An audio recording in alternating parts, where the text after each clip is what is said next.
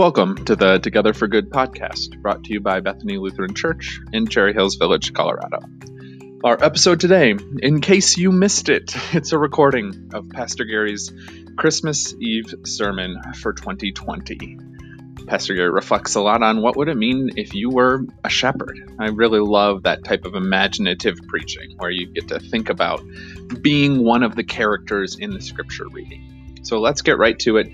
Here's Pastor Gary's Christmas Eve sermon. It's based on Luke chapter 2, verses 1 through 19. As I prepared to bring you a message on Christmas Eve, this you should know about me. I love the prophets. In fact, Advent really becomes my favorite season of our church year because we get to hear the words of the prophets, the way we heard at the beginning of worship as Brennan so eloquently reinvigorated the words of the prophets for us today. As we understand what the prophets did, they unfolded for us centuries of hope and expectation. They gave us little snippets of what we would find on this night. They did sometimes in ways that we would almost miss what they said because it almost felt like they were just tossing out a simple line like "You, O Bethlehem of Ephrathah." Or they would talk about things that Isaiah would unfold for us, even going back to the fact that John the Baptist would bring words encouraging us to follow this one, Jesus. All of the ways that prophecy unfolds and the way that we experience it on a Christmas night is astounding to me, that we could go through 1,000 years of promise and prophecy that would bring us to a celebration of Christmas. I love the prophets. And yet I have to admit that sometimes when the prophets speak, I feel a little insignificant. I mean, the prophets talk to nations, and they talk in such broad terms. Even when they talk about Bethlehem, they are talking about an entire town, but most often the prophets were bringing a word to the nations about what they would experience.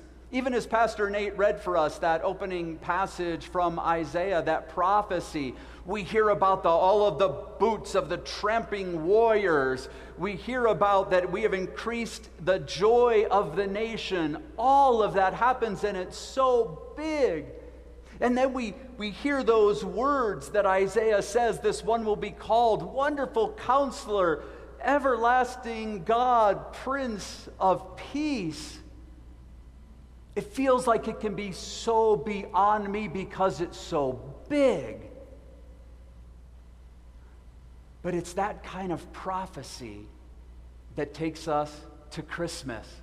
And at Christmas, what I find out is this broad strokes that have happened through the prophets, now they start narrowing in and narrowing in.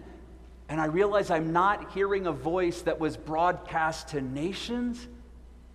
Instead, I get to hear a voice that was brought right to me. In fact, we get that when the angel starts to speak.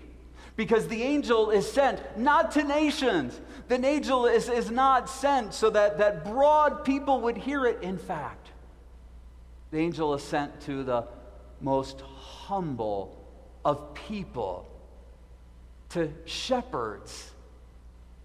And some of you know that many, many years ago on Christmas Eve, after a couple of Christmas Eve dinners that Karen and I attempted in the midst of very busy schedules of worship services and all of that one year on Christmas Eve we had gotten a recipe for stew that could be simply put in the crock pot. So we got up early on Christmas Eve, we cut up all the ingredients and we just tossed them in a crock pot. And then much later in the day when we had a little break in between worship services, we just went into that crock pot and poured ourselves a little bowl of stew.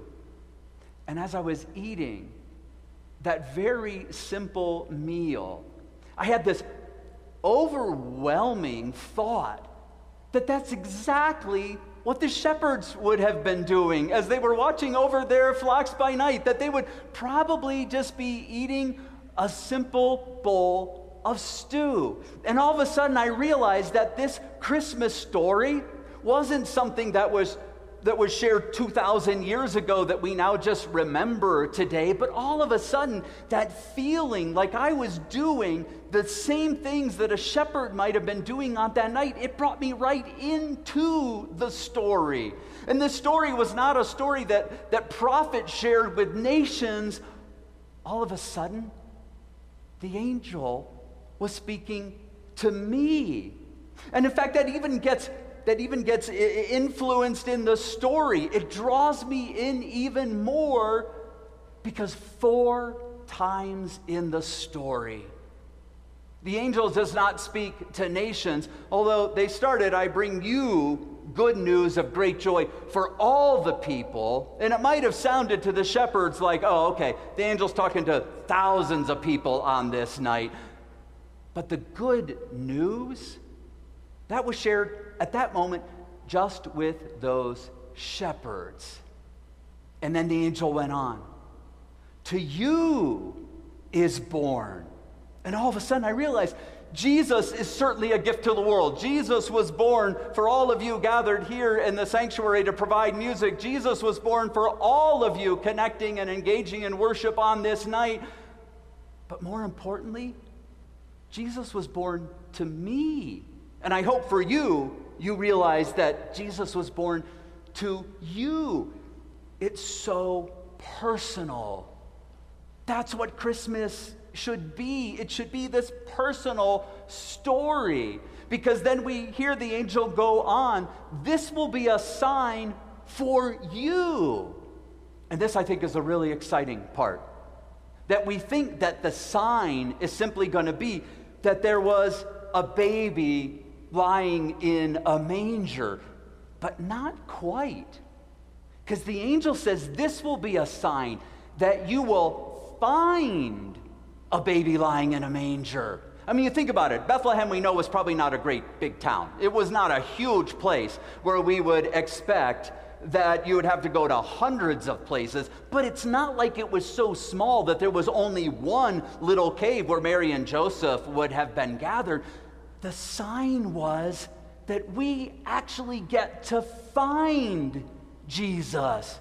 You will find a child wrapped in bands of cloth and lying in a manger. Christmas is about everything that we find in our hearts, in our spirits, and everything that draws us closer to God. Because at a time where we might think we can be so far removed from where God is constantly seeking us. And whatever it is we need to find, God is opening that up to us. If we just need to find Christmas in its most basic of forms, here it is, a babe lying in a manger. If we need to find a way to connect to our community, and so we offer food to those who are hungry, we offer a phone call to those who are lonely, we offer support to healthcare workers who are working this night, not engaging in worship because they're caring for the most vulnerable in our society, and we share with them words of encouragement.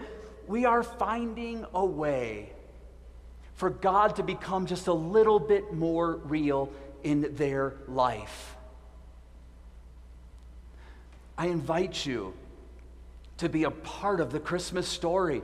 I invite you to be a shepherd this Christmas.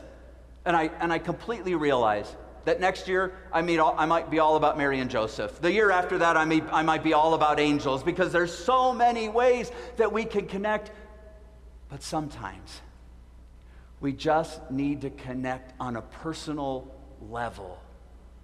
To you is born this day a Savior. This will be a sign for you. You will find. If you want a way to make Christmas alive for somebody else, and you go seeking it, you will find it. It may look as simple and as humble as a baby lying in a manger. But to those who are touched by your sense of love, who are touched by your sense of understanding God breaking into our world, there's nothing simple about that at all. In fact, it's quite extravagant. In your spirit, find the humbleness of a shepherd. And in your life, find whatever it is that God wants you to know and to share about Christmas this year. And you might think that's the place for an amen, and it almost is. Except here's the beauty about being a shepherd, is the story did not end with them finding the babe in the manger. The story did not end with this sign that was unveiled to them. This is how the story ends. After they shared with people what they had heard on the mountain and the angel choir that had sung to them, and as they shared to the people what they had found in the child lying in the manger, all who heard it were amazed at their story. And Mary pondered all these things in her heart, and then you really get to be a shepherd, because we are told that the shepherds returned glorifying and praising God for all they had heard and seen as it had been told them. Whenever you reach out with the joy of Christmas and you find a way to enter into somebody's life bringing that kind of joy, you truly are the best of a shepherd. And so we go forth proclaiming, rejoicing, and sharing what it is that God brings to you on this night.